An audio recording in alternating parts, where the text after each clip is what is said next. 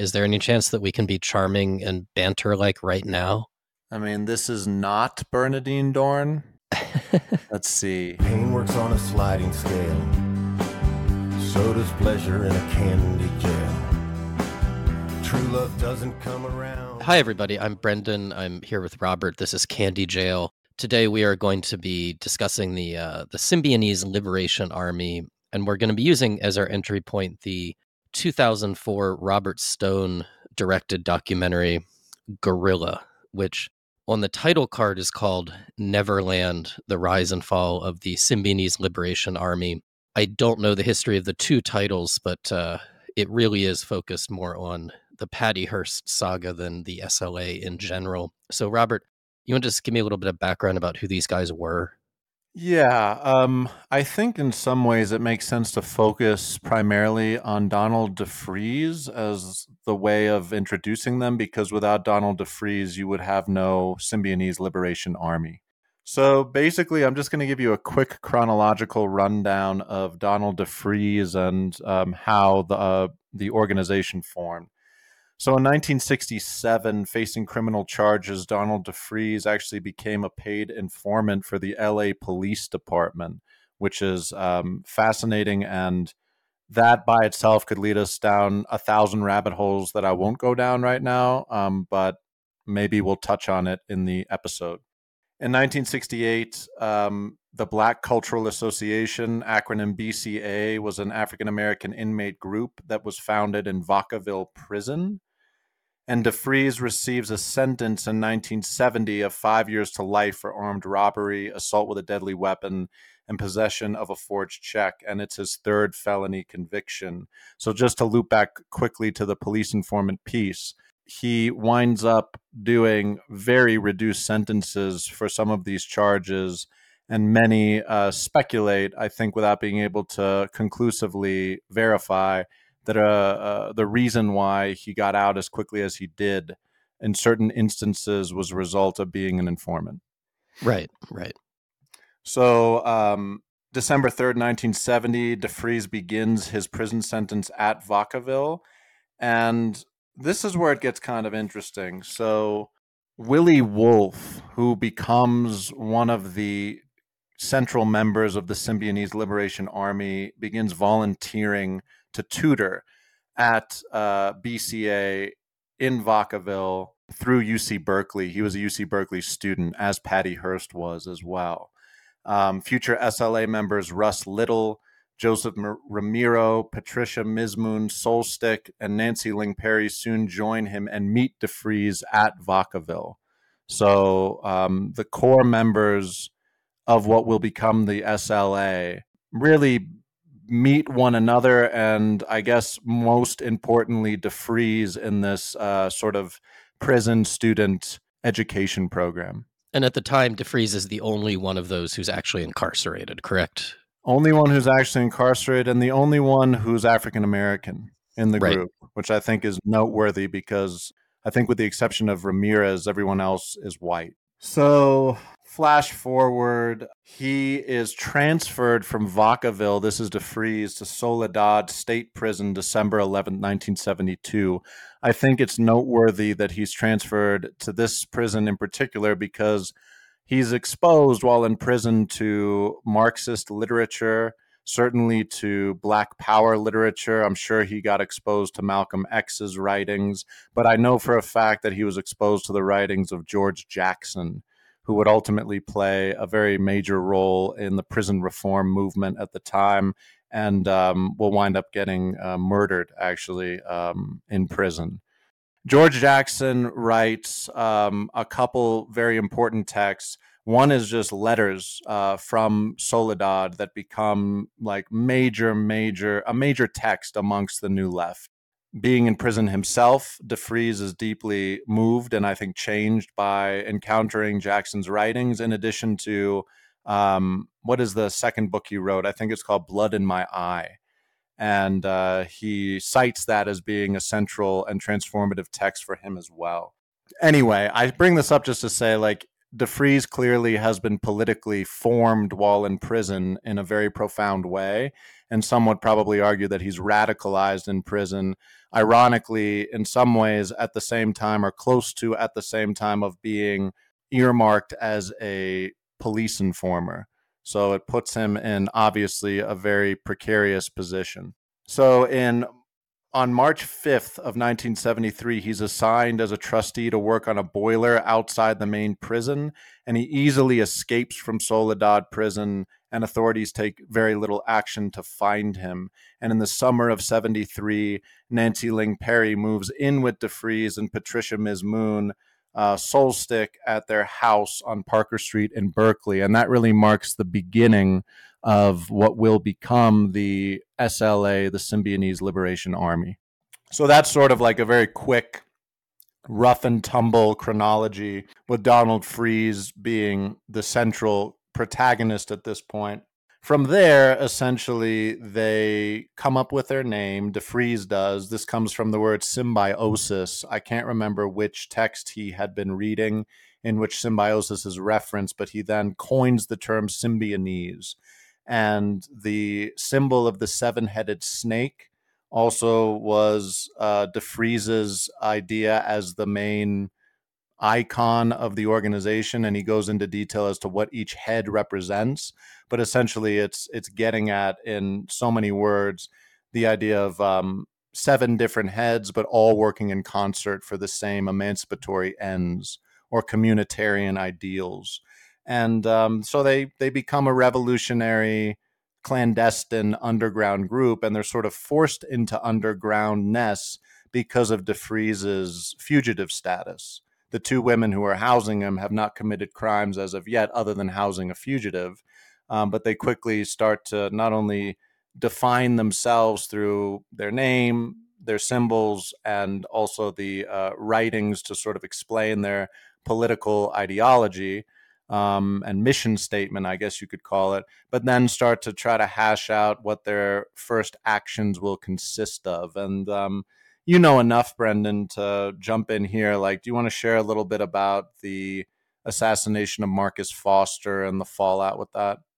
Yeah, their first major action was a cold-blooded murder of Marcus Foster, who is the superintendent of the Oakland schools, who DeFries, who by this point was calling himself Sin-Q, which is a reference to Cinque or Cinques, the leader of the Amistad slave revolt, who we actually talk about in discussing Robert Hayden's poem Middle Passage in an episode that may or may not air before this one. But Sin-Q had singled out the Oakland superintendent, I guess because of a misapprehension over his intentions regarding IDs that were going to be introduced into the school system. And the upshot was that there, as a left-wing militant organization run by a black man, their first action was to murder a black man. And so they were not embraced on the left, and they tarred their reputation from the very beginning. They actually didn't release a communique immediately, and the Weather Underground released communiques. I think the Black Liberation Army released communiques. Certainly, underground leftist organizations were known for doing that. And so Foster gets assassinated, but they don't release their communique for at least a couple of days. And when they finally do, from what I've read, DeFries and company were expecting actually to be embraced, and he was shocked at the antagonism, the pushback, the disgust, really, with the action and the failure of the Panthers to understand. Yeah, and for an organization like the Panthers that was so focused on education, to assassinate the superintendent of a school district, just from the beginning, there's an obvious disconnect there in terms of what they think they're doing and what they're actually doing, and their inability to understand the way that their actions are going to be perceived. And if you're engaged in any kind of movement in which you have to consider the tactics of developing mass support, to like setting aside the sheer moral repulsiveness of shooting Marcus Foster, like to just miscalculate that badly from the beginning does not bode well for the future of the organization. And even the sloppiness with which they were interpreting Foster's actions, like I think from what I read, and this wasn't like it was a behind the scenes situation, but even Foster himself was not on board with the ideas and had different feelings about it and was working through it at the time that he was assassinated. So they completely misapprehended Foster's own politics. We weren't necessarily as radical as the Panthers, but we're far from like a Reaganite, pathological right wingism, right? I mean, that's just not who he was, from what I can tell. No, not at all.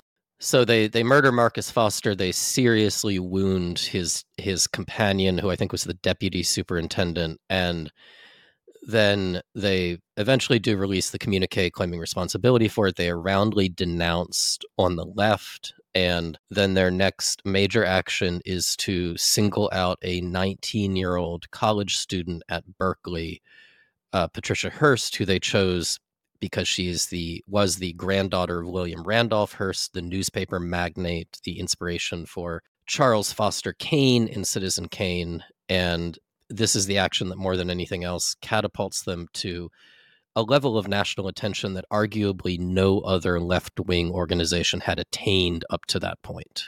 And I think we should add that in a way, this was Donald DeFreeze's, or Cinque, we can call him at this point, and associates within the SLA's attempt to sort of make right on their tarnished reputation immediately out the gate with this assassination. So they're saying, how do we reassert ourselves in a way that will be more palatable and gain alliances with the organizations we want to? And they somehow landed on kidnapping Patty Hearst and using that as leverage to make politically motivated demands.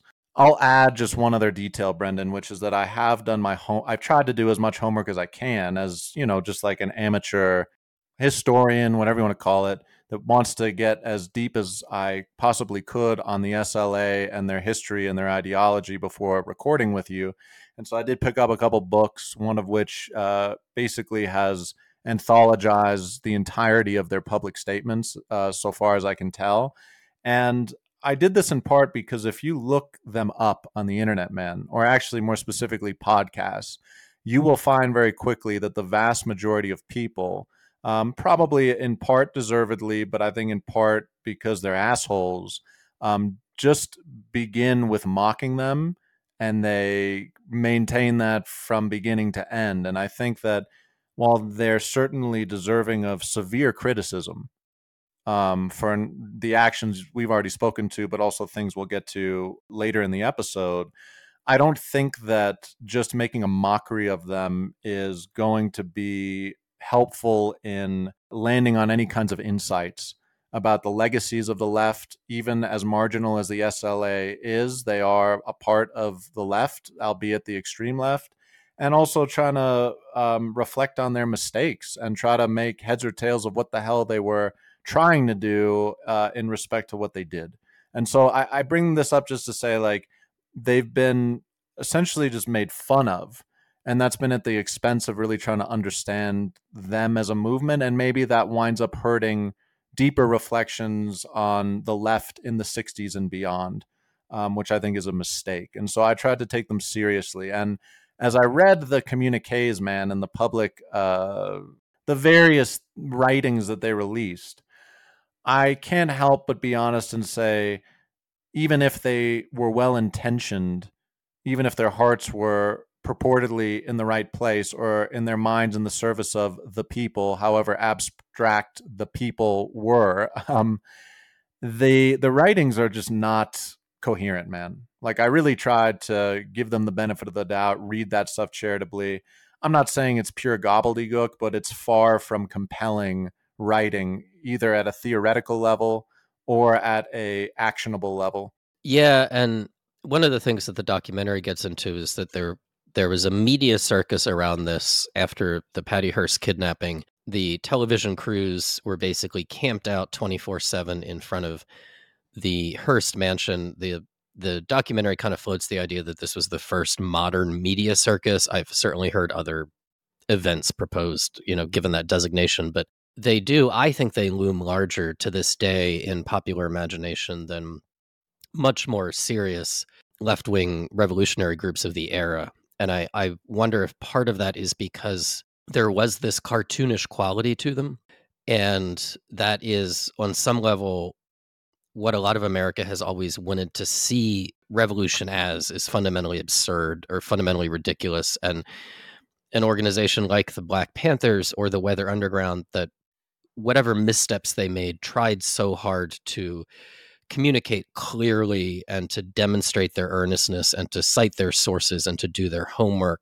For the SLA to come along and act like a bunch of clowns who were sort of parodying revolutionary rhetoric was maybe exactly what the country wanted on some level, so that we could engage with these people without having to take them too seriously, and thereby sort of, just make ourselves feel better about everything in general.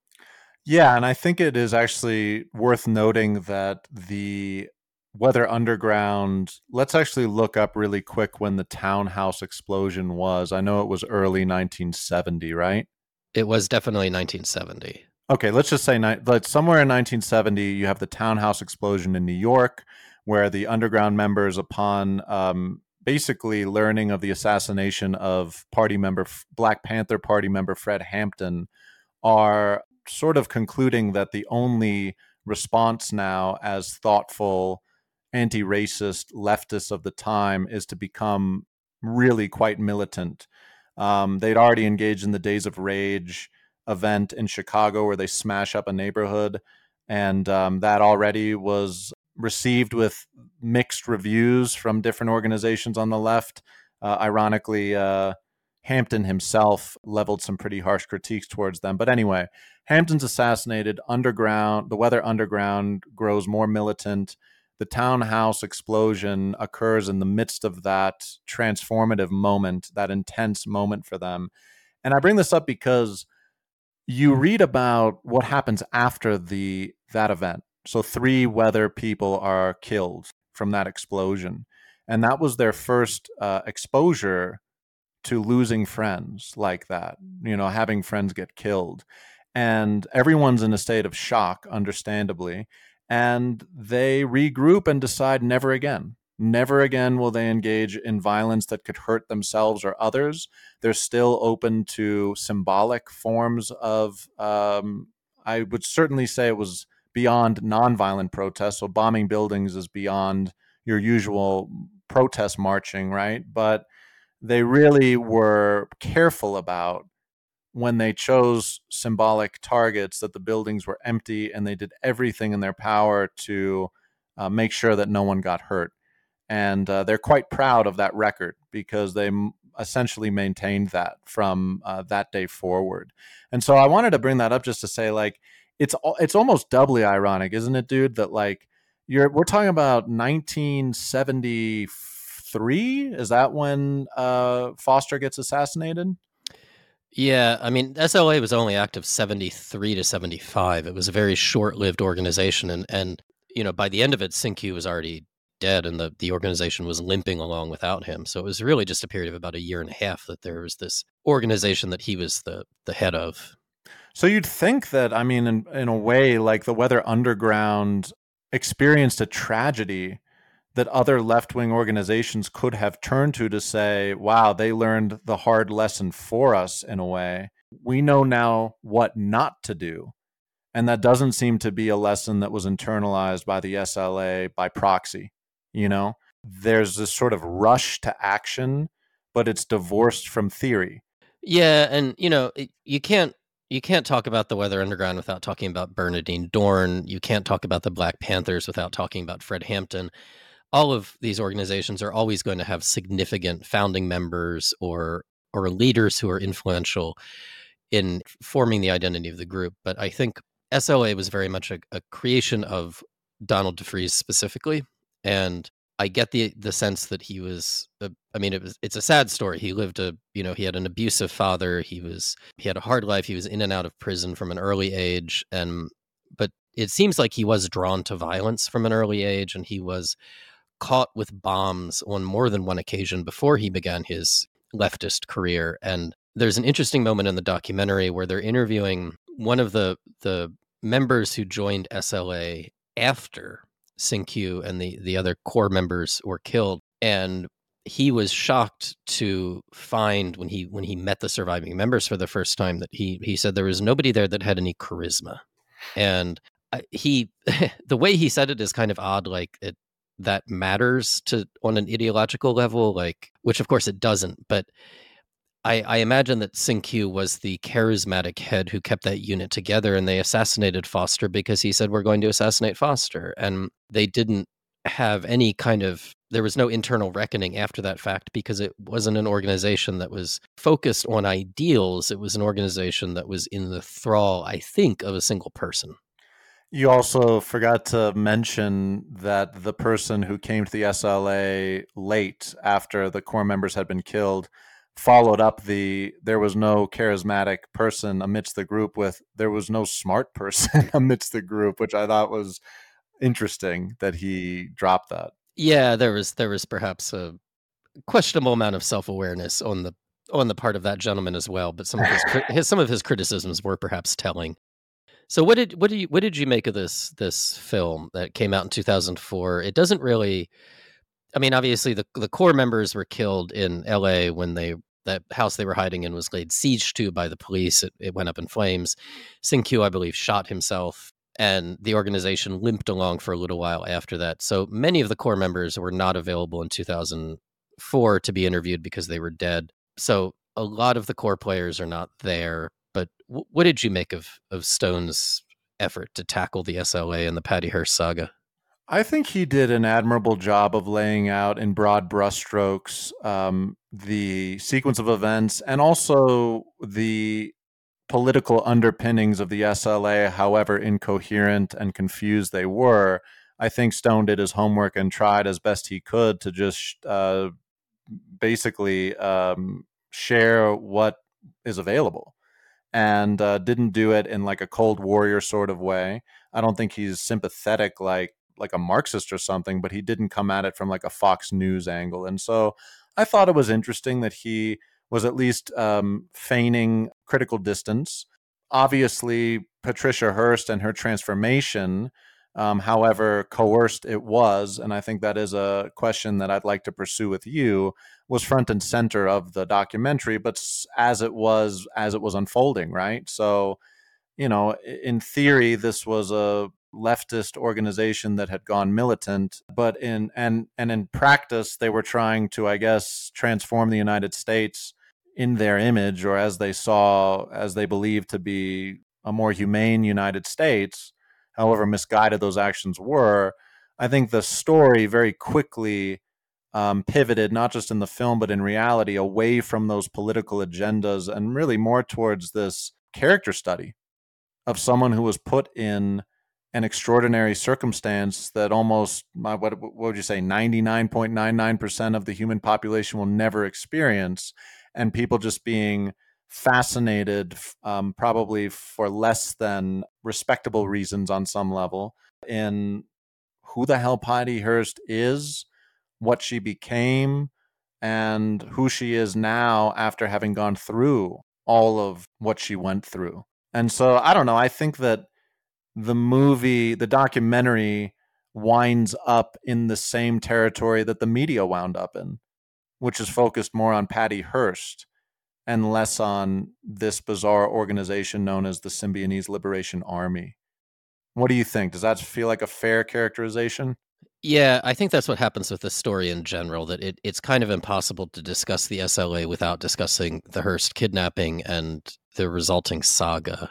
And it's a place where I kind of want to tread carefully because there's still a lot that we don't know and that probably we will never know. Right? The broad outline is that they kidnap Patty Hearst, who at the time is a student at Berkeley. She's the scion of one of the wealthiest families in America, a family that's instrumental in controlling the media in America. So, not a family that's removed from politics, but they kidnap her and she issues a series of statements in which she insists with increasing vehemence that she's okay.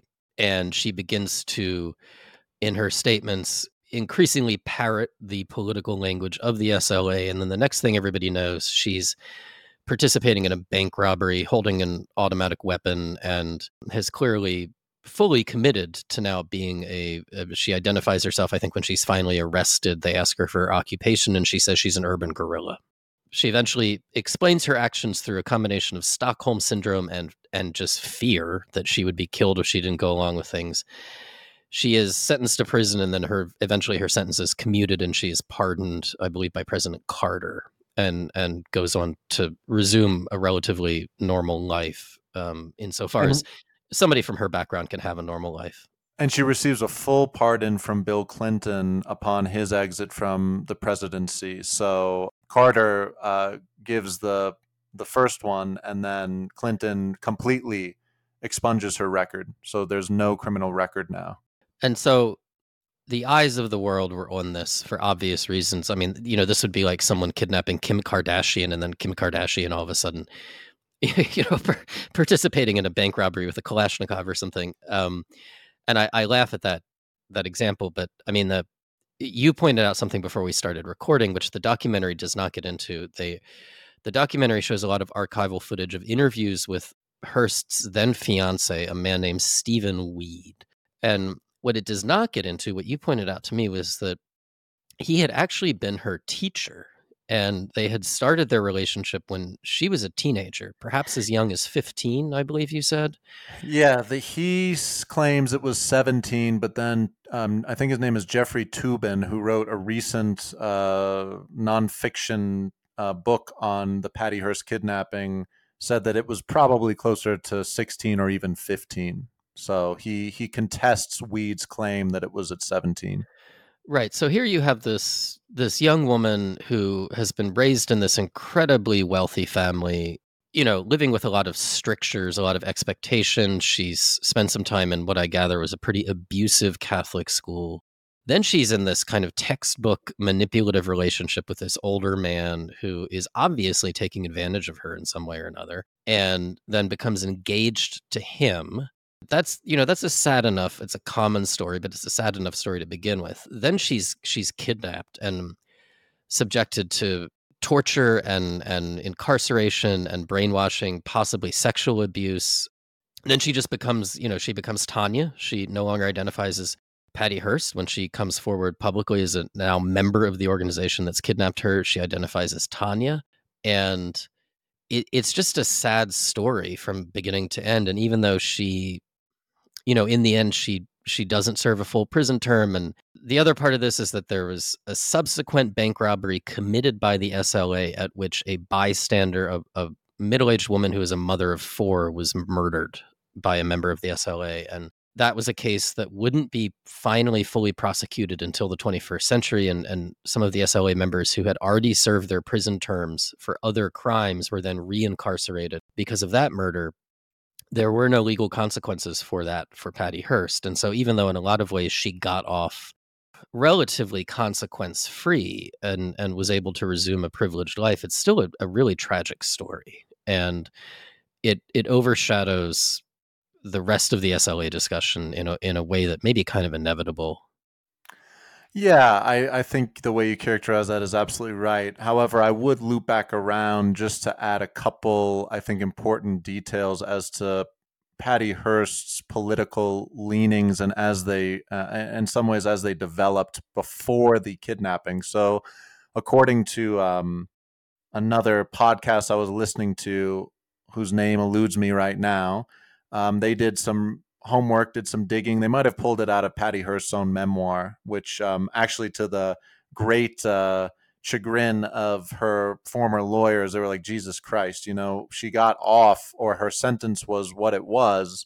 Or no, it was when she was released from jail early, but then she released the book that documents that second bank robbery in which Myrna Opsahl was murdered. And they were very worried about that actually inadvertently looping her back into another prosecution. But that's its own story. So I wanted to just say that with Weed, her fiance, he apparently identified as a self-styled leftist. They were living in Berkeley. She was attending UC Berkeley. apparently he, in spite of calling himself a leftist, was quite, and this is actually symptomatic of the left in general. You find this in the Students for a Democratic Society. You actually have critiques leveled against the underground for this, but he was essentially a chauvinist and expected her to cook the food. And whenever she shared opinions about movies they watched that were divergent from his own, he basically dismissed her and called her stupid. And she was understanding, or like really internalizing the fact that, like, wait, this guy who A is supposed to be the love of my life is treating me like garbage. So there's that. But also, he's calling himself a leftist and yet he's acting like a chauvinist. So there's obvious, just like ethical incongruency here, or word and deed are not matching up. And so I want to give her, I think my reason for going there, dude, is just to give her a little bit more agency and a little bit more definition as someone who was grappling with the issues of the times, with the politics as they were unfolding at the time, and developing her own. I don't think she was, because I think you didn't do this, but I wonder if there's a tendency to sort of paint her as a blank slate that the SLA was able to project their ideology onto without any issues at all, as opposed to someone who actually had an identity, had formed political positions, and was moving in certain directions at the point at which she was abducted. And it just, I think it changes it a little bit and empowers the portrait of her a bit more. Yeah, that's fair enough. They interview Weed at the time, and they ask him what her political views were, and he, in the footage in the documentary, he says basically she didn't have any. Who knows to what extent that is Weed prevaricating in order to protect himself, or just sort of extending his chauvinism to dismissing whatever political views she might have shared with him at any point. I mean, to add this, and again, like, I'm not, this isn't the, not wanting to turn this into the shit talk show, but it's also just on the record, both from Weed and from the kidnappers, although they have very different interpretations of this, that when he was being beaten up because they wanted a safe, they assumed that if Patty Hearst was the daughter of the Hearsts, that there'd be a safe in her and Weed's place, which they didn't have one. And all the SLA kidnappers were astounded by this, apparently. But Weed, in sort of like a panic attack reflex, kept looking up, and they kept saying, like, don't fucking look up, and they kept hitting him, like kicking him in the face. So I mean, it's a frightening situation. You have guns in your face, you're getting beaten up, but he kept, almost like as like a neurotic reflex, compulsively looking up at their faces, which would obviously ID them. And so anyway, they do this, and in the midst of it, Patty's tied up in another room. He said he could hear her, and his way of basically explaining the next action was, I tried to do whatever I could to scare them off and to get help from someone. So I fled the apartment with blood in my eyes and knocked on every door that I could. The SLA recount this as he basically had a panic attack and left his fiance to the kidnappers and her fate, which I think is, who knows, right? Again, we'll never know. Only the people in that apartment that night will know. But I'm inclined to actually believe Bill Harris's rendition that he ran out of there to save his own life. Yeah, and actually, the thing that struck me most in that story is, so the SLA goes in there assuming that because Patty Hearst is a rich girl, that she has a safe full of money in her dorm room or her apartment. This is like as opposed to just like having access to a fucking bank account. Like, this is like one step above like Cartman on South Park thinking that Jewish people have a bag of gold under their shirt. Like, that it's this cartoonish understanding of the world that has already caused the death of Marcus Foster and is now about to cause more, more pain and more trauma to more people, because they, like, I know you said earlier you don't want to turn them into caricatures, but they're fucking idiots on some Yeah, level. yeah, true. I think I just wanted to also point out that, like, she winds up, and this is another thing I actually don't want to touch, man, because it is too hot to handle, and I don't want to speculate, but she winds up having a sexual relationship with Willie Wolf, who assumes the name of Cujo, and she goes on the tape, one of the communiques, and basically says she wants nothing to do with Weed ever again. She's not interested in him at all. And even if whatever those relationships were as they emerged within the SLA under those coerced conditions, whatever that is, I think that like what we learned about how Weed was treating her prior to the abduction, just these sort of snide, dismissive, this condescending way of relating to his fiance, cruel in a way, in addition to leaving her in the apartment. I mean, if I were in her shoes, I don't know why I would go back to that guy. So I think that that particular portion of her decision from the evidence that we have at our disposal makes total sense to me why you would write that guy off. Yeah, and the more we talk about this, I think the more that I'm disappointed in the film, because the just taken on its own, the documentary provokes more questions than it answers, and that's fine. There's nothing wrong with the documentary doing that, but it glides very quickly over the formation of the SLA, over Donald DeFreeze's background, over the background of the other members. It is clearly in a hurry to get all that stuff done with so it can get on with the Patty Hearst business, but then it doesn't get very much into Patty Hearst's psychology or her background. It doesn't talk about her existing political views, and it doesn't say anything whatsoever about Weed and his relationship with her. And those, to me, are glaring omissions that once I have that information, it reframes the way that I see her, and it reframes the way that I see a lot of aspects of this. And I think for the documentary to leave those things out as completely as it did is kind of a pretty serious series of omissions. I agree, and I wonder if that was in part a byproduct of the restrictions or the constraints that Stone himself was under. I did learn that this was this was PBS that funded the documentary, and it was originally part of the American Experience series. And so, who knows what sacrifices you have to make to fit within the bounds of funding that comes from them and the final product that you're supposed to put out for viewers. But there was a 2018 multi-part documentary that came out from CNN that's actually excellent. And it re-interviews Bill Harris. He's now, they all did, as you put it, prison sentences in 2002. They've been released by 2018. And it goes into much more extensive detail, not just into the SLA as an organization, but also into Patty Hearst, her family background, Weed, etc. Weed was also interviewed in it as an older man. And so I'd recommend the CNN multi-parter. I think it's 6 parts, came out in 2018. Is this story, the story of the SLA and the story of the SLA and Patty Hearst, is this story ultimately a historical story or a personal story? And of course, all history is personal, and all of us are part of history and all that. But you know the distinction I mean, right? Do we come to this as students of history looking to learn something about politics and society and revolution, or is this ultimately a story of a small group of personalities and the way that they interacted with one another?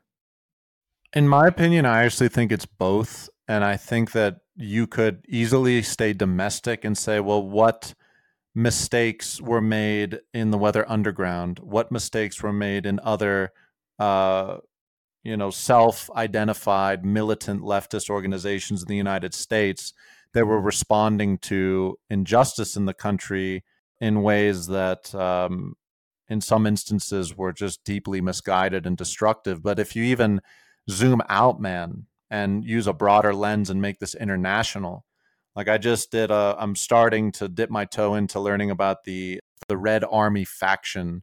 These were young Germans who were protesting Vietnam. So they were showing solidarity. Actually, they name dropped the Weather Underground throughout their existence, but basically saying they're anti imperialist, anti Vietnam War, anti capitalist.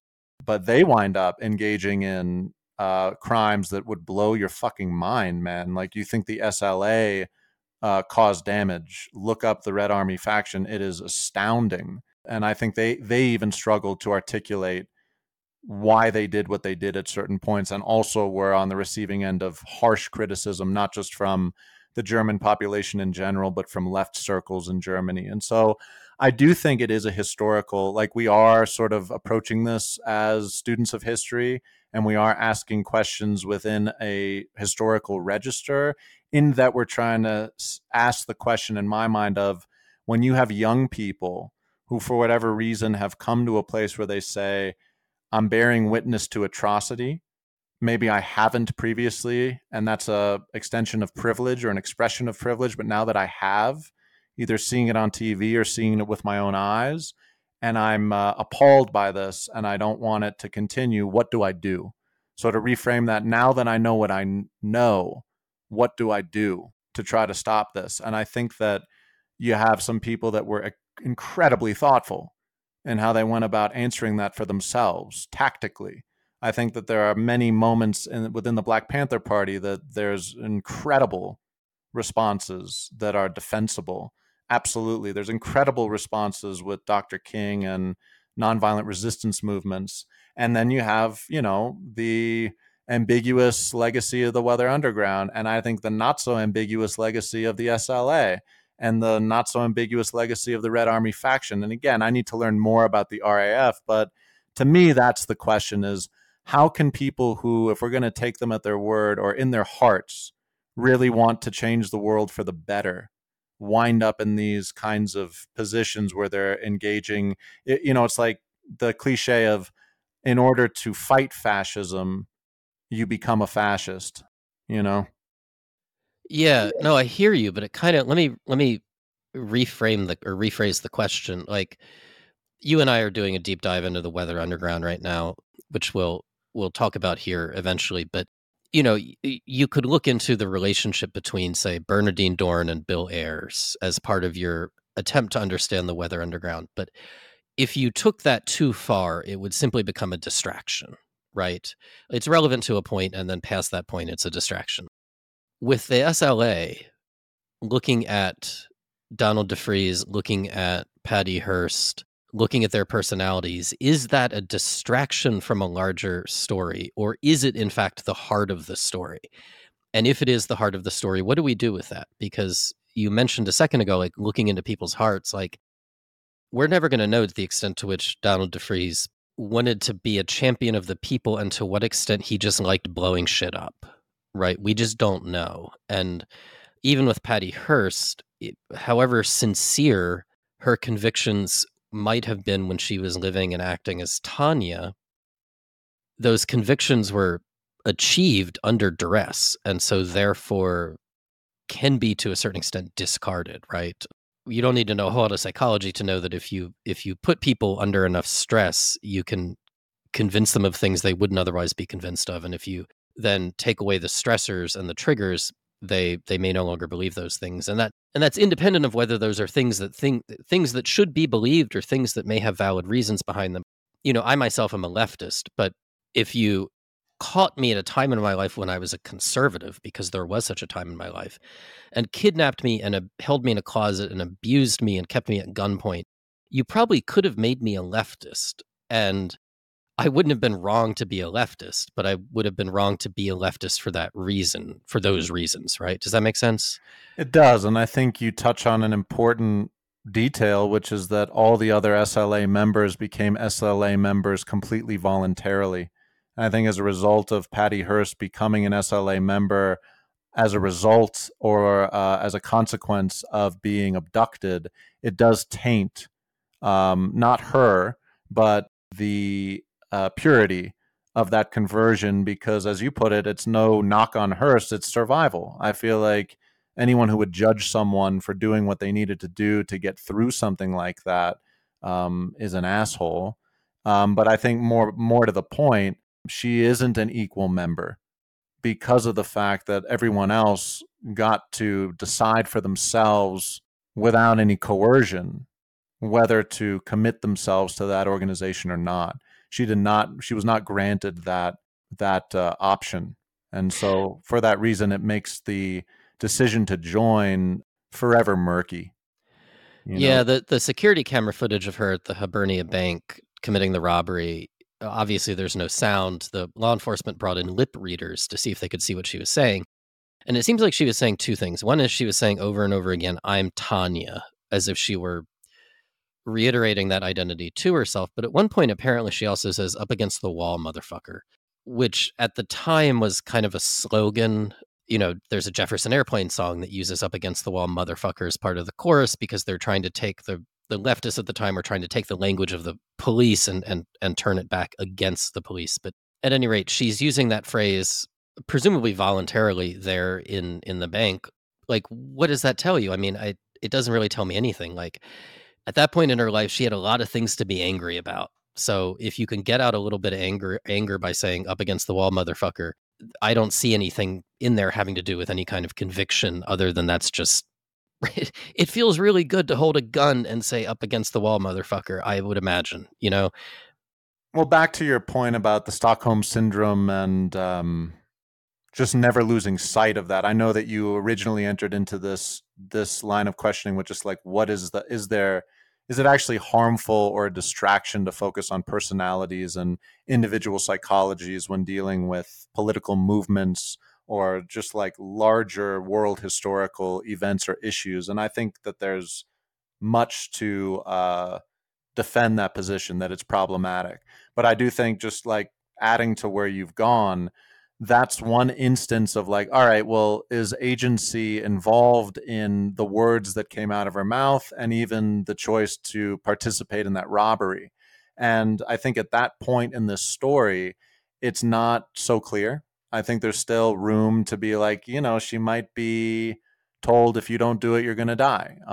But then there's subsequent situations, like one where Bill and Emily Harris are in that sporting goods store and they are flagged for shoplifting, whether they did it or not. They claim they didn't. The owner certainly claims they did. And a citizen arrest is underway for Bill Harris, who basically realizes his cover is cooked and he's screwed. And he just assumes, because the way this was set up was Patty Hearst was in the van that they drove to the sporting goods store that was parked probably 100 yards away adjacent to the store with all the rifles and the keys in the ignition. And not only does she not start the ignition and drive away when she realized that Bill Harris was going to go to prison or get arrested, not only did she not just run away in general, she pointed an automatic rifle out of the window of the van and opened fire on the storefront in an effort to successfully get Bill and Emily Harris away from the folks making the citizen's arrest, which she did. And so, then comes this is like in the courtroom, the prosecution is like, how do you explain that? We understand coercion while she's in the apartment. We understand maybe some degree of coercion in the first bank robbery. When you're in a van, left unattended with a loaded weapon and the keys in the ignition, plenty of time to run, drive away, whatnot, you not only don't take those options, you defend the folks that have originally captured you and continue on. And that's where this idea of agency, or the question of agency, I think becomes even more complicated and tricky. How do you situate that particular moment? Well, I mean, the term that always comes up is Stockholm syndrome, which I don't want to dispute that that's a thing. My problem with it is that it pathologizes something that I don't think is pathological. Like, if you spend a lot of time with people, whether it's voluntary or not, even if they're holding you at gunpoint, you are going to begin to empathize or identify with them to a certain extent. That's just human nature. And what you have to do or say or believe to survive, or these are very complicated, subjective, personal issues. And I don't want to ever put myself in a position of trying to analyze Patty Hearst, especially not 19 or 20-year-old Patty Hearst in the middle of a traumatic experience. I will say that, like a lot of us, I think she had a lot of things to be angry about. And sometimes anger just needs to be given a uniform and pointed in a direction and told where to march. And people who become militants sometimes start from a place of realizing that the world is fucked up and sitting down and really thinking about it and reaching an intellectual decision that they are going to become a militant to do something about the way the world is.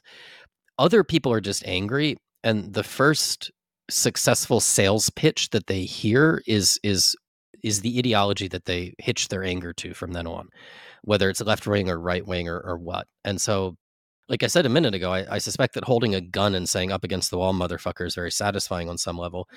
I suspect that shooting an automatic weapon out of a vehicle is also a pretty good way to let off some steam. So it's not outside the realm of possibility that somebody in that situation who had a lot of bottled up anger that they'd never in their life been given an opportunity to vent, to get out, like, it's cathartic. Like, I can see it just being a cathartic thing for her on a level that wasn't even conscious, where she herself didn't even know exactly what she was doing or why she was doing it, but she was doing it because she needed to do it in that moment for some really deep psychological need that is in no way political. Yeah, and so, maybe in an effort to honor the fact, I like how you put it, which is just like, listen, I don't want to psychoanalyze someone's actions that's under extreme duress in a circumstance that really we can't fathom. I think that that is a fair approach.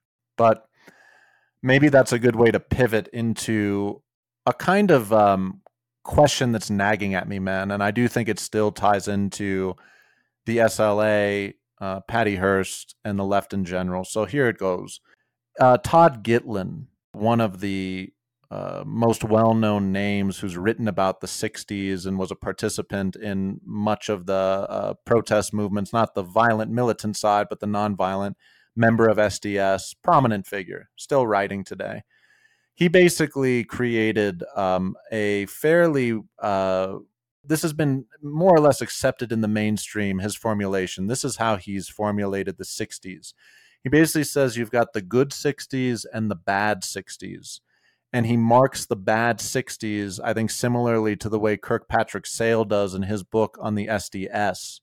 The bad 60s began when the Weather Underground emerged, and the good 60s died when the townhouse explosion occurred. And so obviously we're now in the 70s essentially, but if you extend that out, the SLA would be a byproduct of the bad 60s.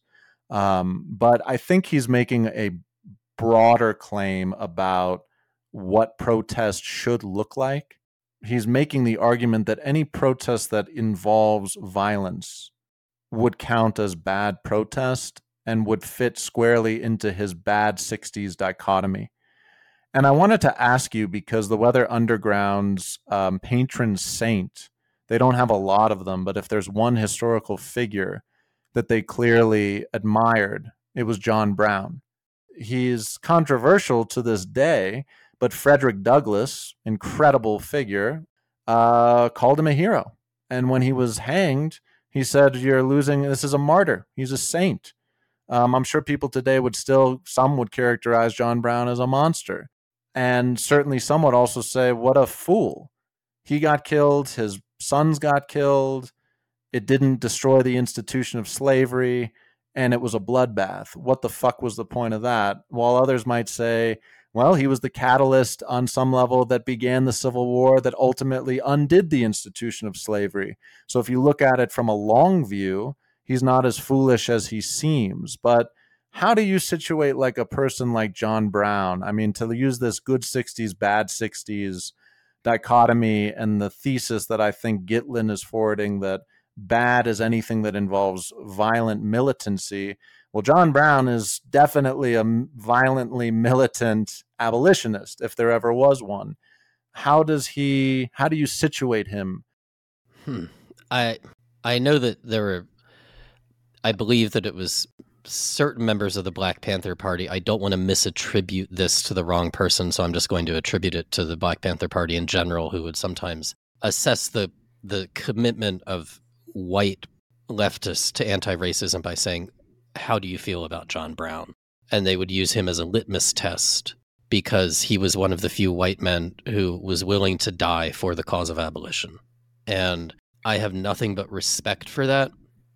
I think that he was not very good at what he did.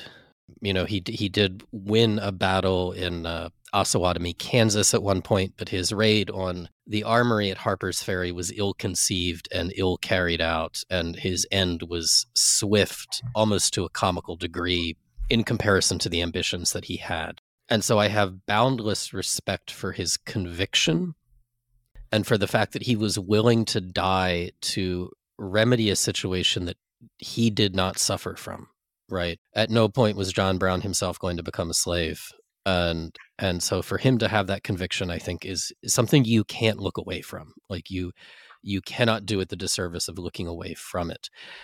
And I don't want to do that disservice. I am ambivalent about him. However, because having the courage of your convictions is not the only piece of information you need in order to be able to evaluate someone. And I know that I don't want to oversimplify anything, and I know you don't either. I don't necessarily like Gitlin's formation of the good and bad 60s, and I don't like the, let's equate violence with what is bad and nonviolence with what is good. And I also think about, like, I've heard the same thing said where, like, the end of the 60s was marked by Altamont, or the end of the 60s was marked by the Manson murders, or there's always something that people have to point to and say, okay, this is where the 60s ended. And all of that is overly simplistic. It can be useful in some ways, but it's overly simplistic. But, in 1968, you had inner city black uprisings around the country that were violent. Not just the Watts Rebellion is what everybody remembers, but that was, my family's from Baltimore, and the ghettos rioted in Baltimore after Martin Luther King was assassinated. That's violent activity, and that's in the 1960s before all of the end of the 60s things happened. It's pre-Manson, it's pre-Altamont, it's pre-townhouse explosion. Yet we're just going to, like, include those under the banner of the good 60s, presumably because that was something that black people were doing, whereas the good 60s was mainly, like, run by white people or something. Like, there's something there in that formulation that rubs me really the wrong way. And I think focusing on John Brown is an excellent idea, because at some point we have to reconcile, or, like, we have to reckon with the idea of violence, right? Like, we have to figure out, how do we feel about violence? But any kind of simplistic, like, violence bad, nonviolence good, that distinction, it strikes me as overly simplistic. And so I know that we're not discussing Gitlin here, and I have not read him, so I don't want to mischaracterize him, but I think that's potentially a dangerous way of making distinctions like that. I agree with you, and I want to go a step further and say the more that I read, the more that I actually feel the line that is presumably clear and distinguishing nonviolence from violence is actually not as clear as we think. For instance, like, let me use a different example.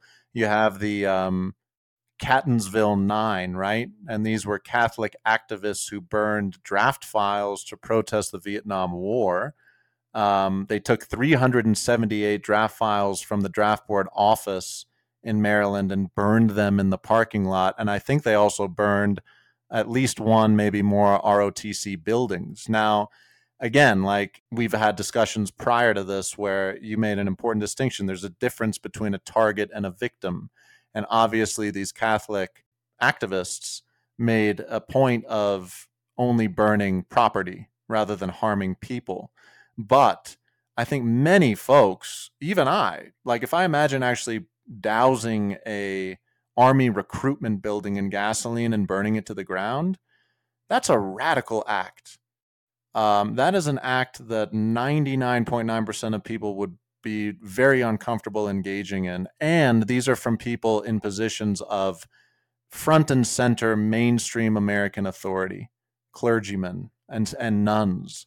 I guess I just wanted to float this out there because with this good 60s, bad 60s reductive formulation that, as you put it, is dangerous on some level, I think it also misses the point, which is that this stuff is a lot more complicated and muddier than we usually get in a sort of sanitized mainstream American US history high school class or even a college class.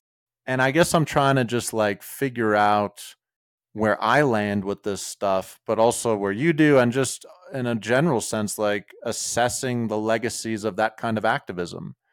You kind of, the normal formulations, you have Dr. King on one side, and then you have the Panthers or Stokely Carmichael, and then the white anti-racists like the Weather Underground on the other side. What do you make of that part, man? Not just that it's dangerous and reductive, but actually that the line is much less defined than we think it is or would even like it to be. Well, no, I think you're right about the line. Just in passing, the Baltimorean in me cannot let this moment go by without pointing out that it's Catonsville. Sorry, And Catonsville. all right, so burning a recruitment office, you said that's a radical act. Is it? Now, if you were to just walk out of your house right now and find the nearest Army recruitment center and douse it in gasoline and toss a match, I think we could both agree that was a radical act. In the 1960s, at the height of the Vietnam War, during the draft, when everybody in the country is talking about what's happening in Vietnam and what the US is doing over there, is it actually a radical act? Compared to invading Vietnam and killing civilians and dropping napalms on villages and so on and so forth, like, is just burning down a building that doesn't have any people in it really a radical act under those circumstances? I mean, I think David Dellinger might respond to you by saying it's not really that radical of an act.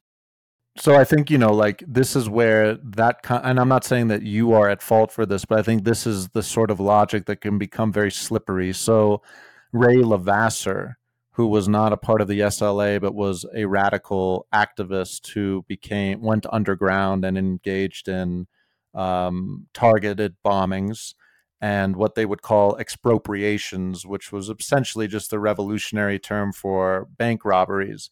And I don't say that dismissively, because I think they're positioning it as expropriations to make it clear that that money is funneling into revolutionary activities rather than just lining their own pockets. But with that being said, Ray Levasseur was a Vietnam veteran. He didn't see combat, but he saw atrocities and he witnessed terrible things. And he had a couple friends die while he was out there. And when he visited the monument in Washington, D.C., commemorating the the American veterans of the Vietnam War, he had this interesting comment. He said, "It's deeply moving and tragic. But if you actually think about the total number of Vietnamese civilians and children and even soldiers that were killed as well, the wall would stretch in both directions on and on for miles." And he points that out to say, if the United States government is waging a genocidal war in his mind against Vietnam and engaging in imperialism overseas, and I, Levasseur, here in the United States, am engaged in petty bank robberies where all I'm taking is a couple $100,000 or $50,000 to funnel into revolutionary activity here, how am I the terrorist, but the United States are the freedom fighters? And I think on a certain level, that argument is compelling. But I think it misses the fact that when you engage in something like a bank robbery, you put all these civilians at risk, and there's so many variables you don't get to control. And even if you are a drop in the bucket compared to what, warfare on a mass scale does, the damage that it brings, I think that it covers over the recklessness of those actions and the consequences that can result in civilians getting killed who were just in the bank to make a deposit or to withdraw money and are probably working class, who are the very people you're purportedly claiming to defend or be fighting for, and now they're victims of your expropriation. And so that's where I think this kind of logic, if we're not careful, can be used to cover up, at the very least, to put it charitably, like deeply sloppy and arguably ethically questionable actions, however politically motivated in the most humane sense they purport to be.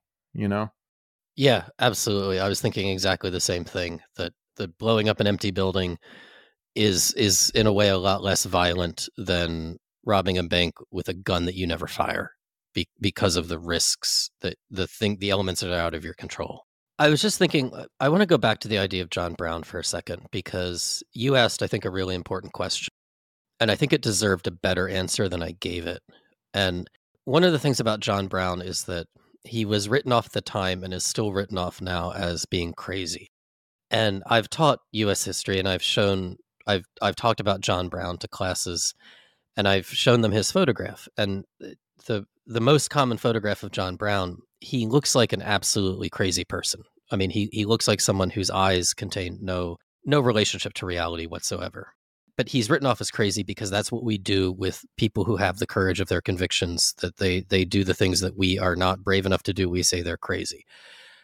John Brown, however, was a deeply problematical person. He was a fanatic in bad ways as well as good ways. And that makes him a very difficult person to wrestle with. And in some ways, he reminds me of people who I despise. For instance, people who attack abortion clinics, or people who fly planes into skyscrapers, for instance, people who do despicable things whose convictions are wrong, and yet you have to reckon with the courage of their convictions. These are people who believed extreme things and took extreme actions, and most of us never act on the extreme things that we believe. And I don't think that it is fair for me to try to offer a black and white response to John Brown, because the truth is I am ambivalent about him, and I think I'm ambivalent about him for good reasons, but that doesn't change the fact that I'm then ambivalent about the fact that I'm ambivalent about him, because I worry on some level that I'm comparing myself to him and falling short. Don't you realize that what you just did was almost perfectly encapsulate Bernadine Dorn and Bill Ayer's own son's assessment of his parents, and on some level the legacy of the Weather Underground? This is Well, exactly how he characterized them. yeah, you're talking about Zane Dorn, and you're specifically referring to his podcast, Mother Country Radicals, which I'll just take a minute here to recommend, because we will be getting into the Weather Underground at some point on Candy Jail. And if that's a subject that interests you, Mother Country Radicals, available wherever you get your podcasts, highly recommended. So yeah, and I mean, just to loop back into one other thing, which is like, in the same breath that we are characterizing the SLA as cartoonish, maybe deservedly so, for not only their foolish actions, but maybe additionally their incoherent mission statement or politics. But I think it's interesting that the way you've just framed John Brown is he kind of is or was cartoonish, and on some level remains cartoonish. And that doesn't always automatically mean that these people are to be not respected, and that if you give it enough time and enough distance, you recognize what looked insane then is now taken as self-evident today.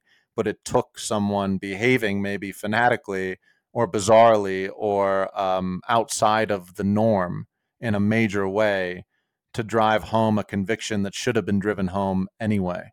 And so I just find it interesting that we are characterizing John Brown in some ways similarly to the SLA, but concluding, I think, correctly, that John Brown's actions, however extreme they were, and they were, are much more justifiable than the actions of the SLA. No easy answers, huh? Yeah, absolutely no easy answers. And I think the thing about violence, which I feel like at this point we should put the word violence in quotation marks, is that we want some kind of easy answer. We want some kind of clear distinction, nonviolence good, violence bad, whatever. There isn't. And one of the rocks that I think revolutionary movements so often founder upon is the fact that committing to a program of violence requires such a level of commitment that it is effectively superhuman. And at some point, you're either going to be too reflective to be able to continue the commitment, or the level of commitment required, the superhuman level of commitment is going to turn you into someone who no longer has any kind of reflection at all. Like, no self-awareness, no ability to evaluate your own actions. And the people who are most likely to do that are the people who are perhaps the least reflective, and in some ways the least likely to be to be trusted, I guess, with that level of responsibility. And so it almost goes back to like Yeats, the best lack all conviction while the worst are full of passionate intensity. Like, that's certainly something that have seen many times in my life, and it's a standard to which I continually measure myself, and I continually fall short. But at the same time, I've never shot a mother of four during a bank robbery, and I've never accidentally blown up a building that had somebody inside it because I didn't do my homework well enough. And that's not an insignificant thing either.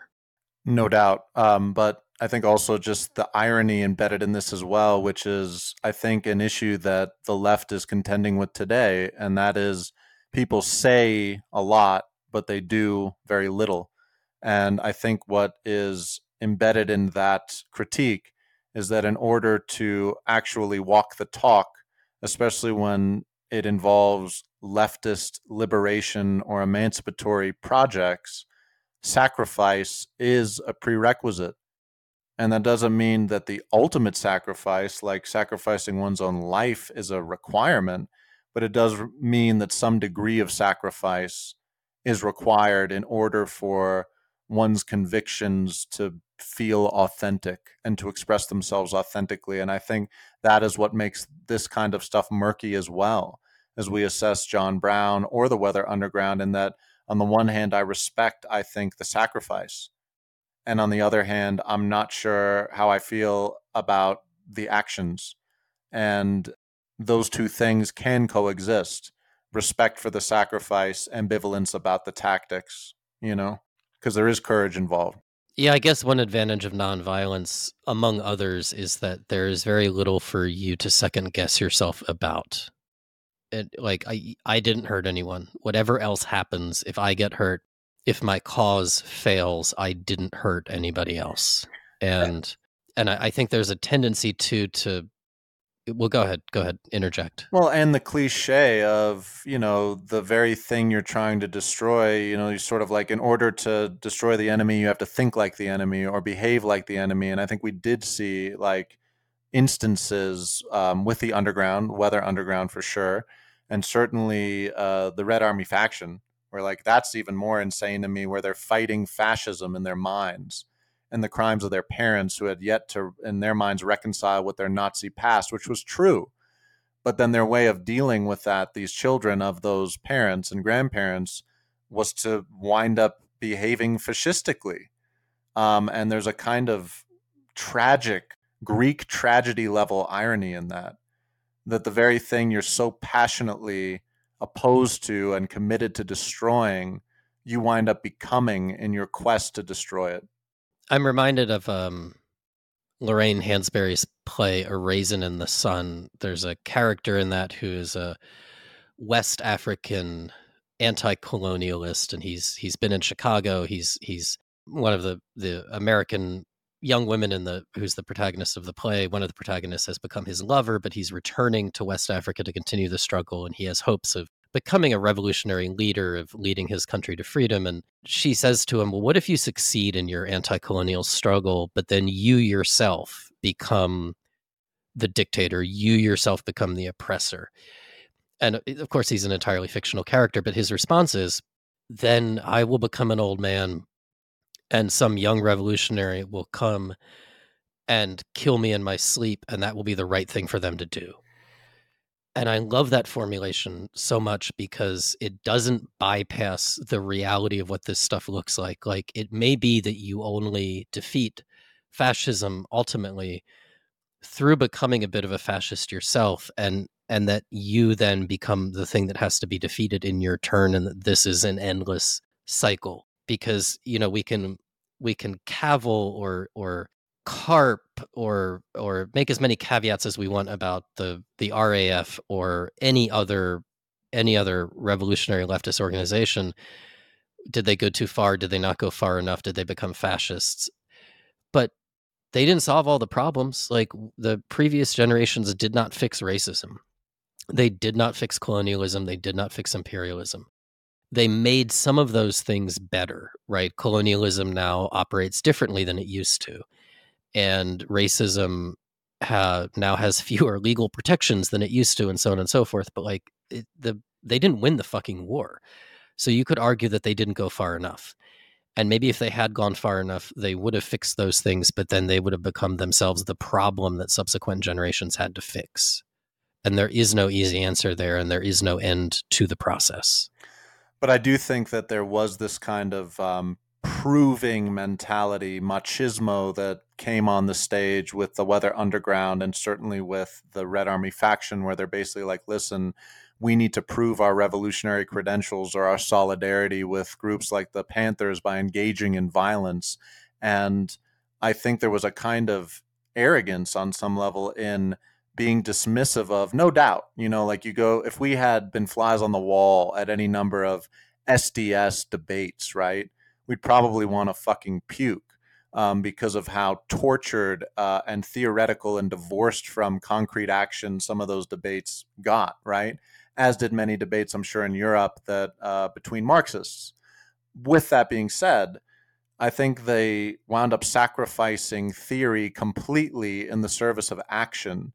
And again, I think that is dangerous. I think you don't want to be so burrowed into theory that you never do anything, hence the term armchair revolutionary. But you also don't want to be so quick to action that you're not thinking about why you're doing what you're doing or if what you're doing is in the service of your goals. And I do think the Weather Underground and the Red Army faction and a laundry list of others fell victim to that in their impatience to prove themselves through action without tying it to sound tactics. But at the same time, and we really do need to do an underground episode soon, I think, because we're talking about them so much here. But I don't have in front of me the complete list of Weather Underground bombings. But it was something like 17, or it was over a dozen buildings that they successfully bombed. By successfully, I mean, number one, they didn't get caught, and number two, they didn't kill anybody, which was their goal. There was no collateral damage in any of those bombings, and yet, so in a sense, that part of their organization is the perfect balance between theory and practice, between fanaticism and conviction and self-awareness. And yet the cumulative political effect of those bombings was, as far as I can see, nothing. Right? Like, measured revolution accomplishes nothing, right? And armchair revolution accomplishes nothing. Moderate revolution, restrained revolution accomplishes nothing. And full-on revolution, by its very nature, is probably going to go too far. Again, there's no easy answer, but I do think that that, because what the underground did with those bombings is in some ways like what you would draw up as your ideal program to incorporate violence and restraint, right? We're gonna make bombs, but we're not going to use them against people. We're going to use them against symbols. And yet, what good did it do? It didn't do any good whatsoever, as far as I can see.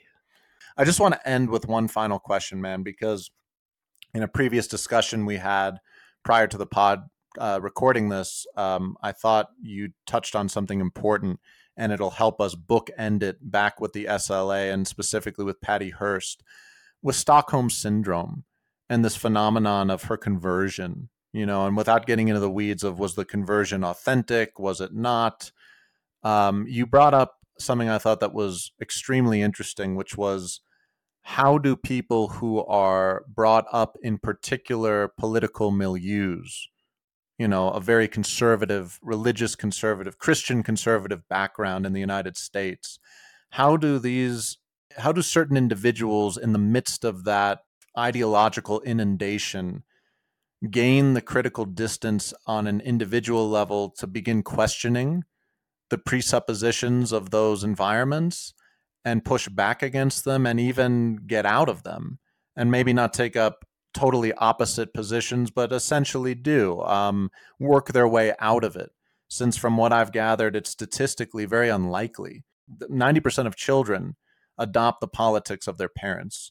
So that means that the vast majority are what their parents believe what their parents believe, and a tiny minority somehow, if they decide that they don't agree with their parents, wedge themselves out of that.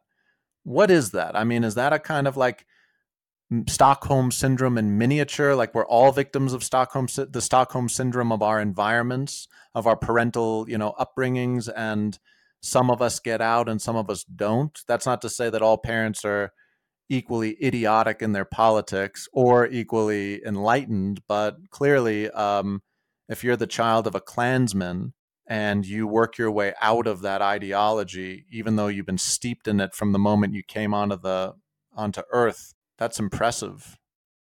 Yeah, I'm fascinated by this question. And yes, it is like that 90% figure, 90% of people believe what their parents believe. That is a kind of Stockholm syndrome. You can use the term metaphorically if you don't want to minimize the experience of people who've actually physically been held captive, but it's the same. The psychology of it is the same. We believe what people around us believe for survival reasons. And I find that it's a deeply, deeply, deeply depressing thought. And I'm fascinated by people who not just people who change their mind, but people who actually get out. Like if you read about, I'm not going to remember her name, but the woman from Westboro Baptist who, from childhood was participating in horrible, the Westboro Baptist anti-gay, anti-everything protests, and then managed to get out, and change her mind. And I'm full of admiration for people like that. And yet I don't know what the source of it is. And I don't even know if there is a single source of it, if you could create a formula somehow for creating a situation in which people are able to change their mind. But I do know that it's uncomfortable. And I know this from experience. You know this from experience. Even in a much healthier environment than a Westboro Baptist kind of situation, it's really uncomfortable to believe things that are different than what the people who are closest to you believe. One of the things that we need more than we need anything else is to be a part of a community. Like there's research that suggests that the number one driver of a long lifespan is not smoking or eating certain foods or something. It's, are you a member of a community that you feel like you are a productive part of? And if you don't have that, you die young. And if you have it, you may live longer. And it's that, regardless of how reliable that research is, there's definitely something there, right? Like this is a really, really primal thing. And so when you're asking people to not believe what their parents believe or what their peers believe, you're asking people to distance themselves from their own community. And that is something that a lot of people just cannot do. Yeah, and it requires so much courage. There is a kind of and honesty, integrity, I think, in that you're basically saying, I'm gonna, whether I am fully aware of this or not in the moment, I'm about to make my life much more uncomfortable as a result of deciding to act on what has become a conviction, which is that the environment that I was brought up in, or the beliefs of my family or friends, are inconsistent with what I believe to be true or decent or right, and therefore I'm going to alienate myself, at least temporarily, until I find wherever that community is that shares my own convictions.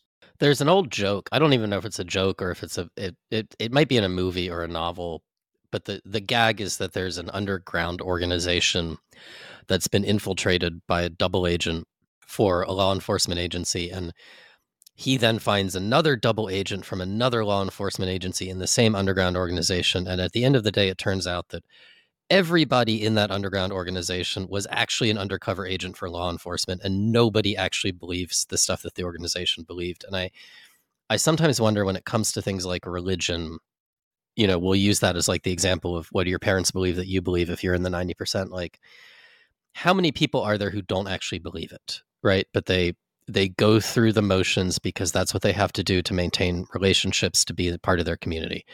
It's just too much trouble for them to really stand up and say, I don't believe this nonsense. Like, what is the percentage of people who actually don't believe it, but are part of the 90% who act like they believe it? And they're, I don't think it's as extreme as like, nobody's actually a Presbyterian. They're all just pretending to be Presbyterians because everybody else is around them is pretending to be Presbyterian. But like, I wonder often what the actual number is, like how many people actually believe the things and how many people are just going along with it because they don't see an alternative. Final note, there was a study done, I can't remember when, where a psychologist shared a slideshow of lines, and they asked the question of whether or not the lines in the slide were equal in length or unequal. If there was a single one that was unequal, you're supposed to respond in the negative. They're not all the same length. And it was a, what do you want to call it? Like a control test, or like where they told 9 of the 10 participants to say, upon seeing the slide, that they were all the same when it was obvious one of them wasn't. And one person was blind that went into it. And what do you think they did? Nine of them were in on it, or 9 of them were ignorant. 9 of them were in on it and were told, in spite of the fact that one line was clearly not the same length as the other lines in the slide, to claim that they were equal in length. Right. So I would imagine then the 10th person just went along with that and did not speak up. Yeah. Yeah. And I would imagine too that you could do that maybe even with a larger, like, you could try having 2 or 3 people that weren't in the know. Like, I bet you could push that pretty far before you could get somebody who would actually stand up and say, no, no, no, no, no, I disagree. So yeah, just like the power of peer pressure, the power of fear of being humiliated or being different, and also the like wildness in that of maybe overriding your own gut, which goes back to our discussion of speak no evil. Like, do you wind up in a psychological position where you're like, maybe I am fucking crazy, maybe I am wrong, as opposed to just trusting yourself, which is what I think you should do, because what else can you trust in the end but your own mind? Yeah, and you doubt yourself in the least helpful way, because you're sitting there thinking, well, God, that looks different to me, but like these 9 other people are saying it's not. So it must be my perception that's fucked up. Like, extrapolate that to politics or religion. Someone, who comes from a Republican family in a Republican county and a Republican school and a Republican church and so on and so forth. If you're asking them to consider the possibility that republicanism is wrong, you're asking them to consider the possibility that almost literally every single person they know and love is also wrong. Most people are not going to be able to even begin to entertain that idea, much less to do anything about it. And I mean, it's a dismal fact, but it does make perfect sense.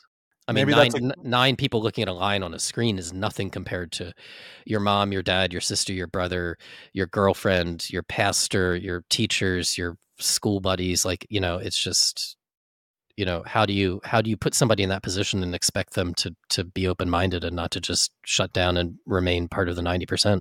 And I think that's what makes the 1960s on some level so endlessly fascinating for us, is that you have a lot of people, and you could actually argue that the numbers got big enough that you wind up conforming to anti-conformity, but that's its own discussion. I would say you have a lot of very earnest young people that are in that exact position that you're describing, where their very identity has to be remade if they are going to level critiques against the belief systems of their families and their schools and their churches and their government, which is exactly what a lot of these people went through. Like, you really have to be courageous to explore territory that is going to tear holes in your sense of reality and your sense of self, which is exactly what I think a lot of these young people at their best were doing. I think that's the perfect place to end it. We are very proud of ourselves. Up against the wall.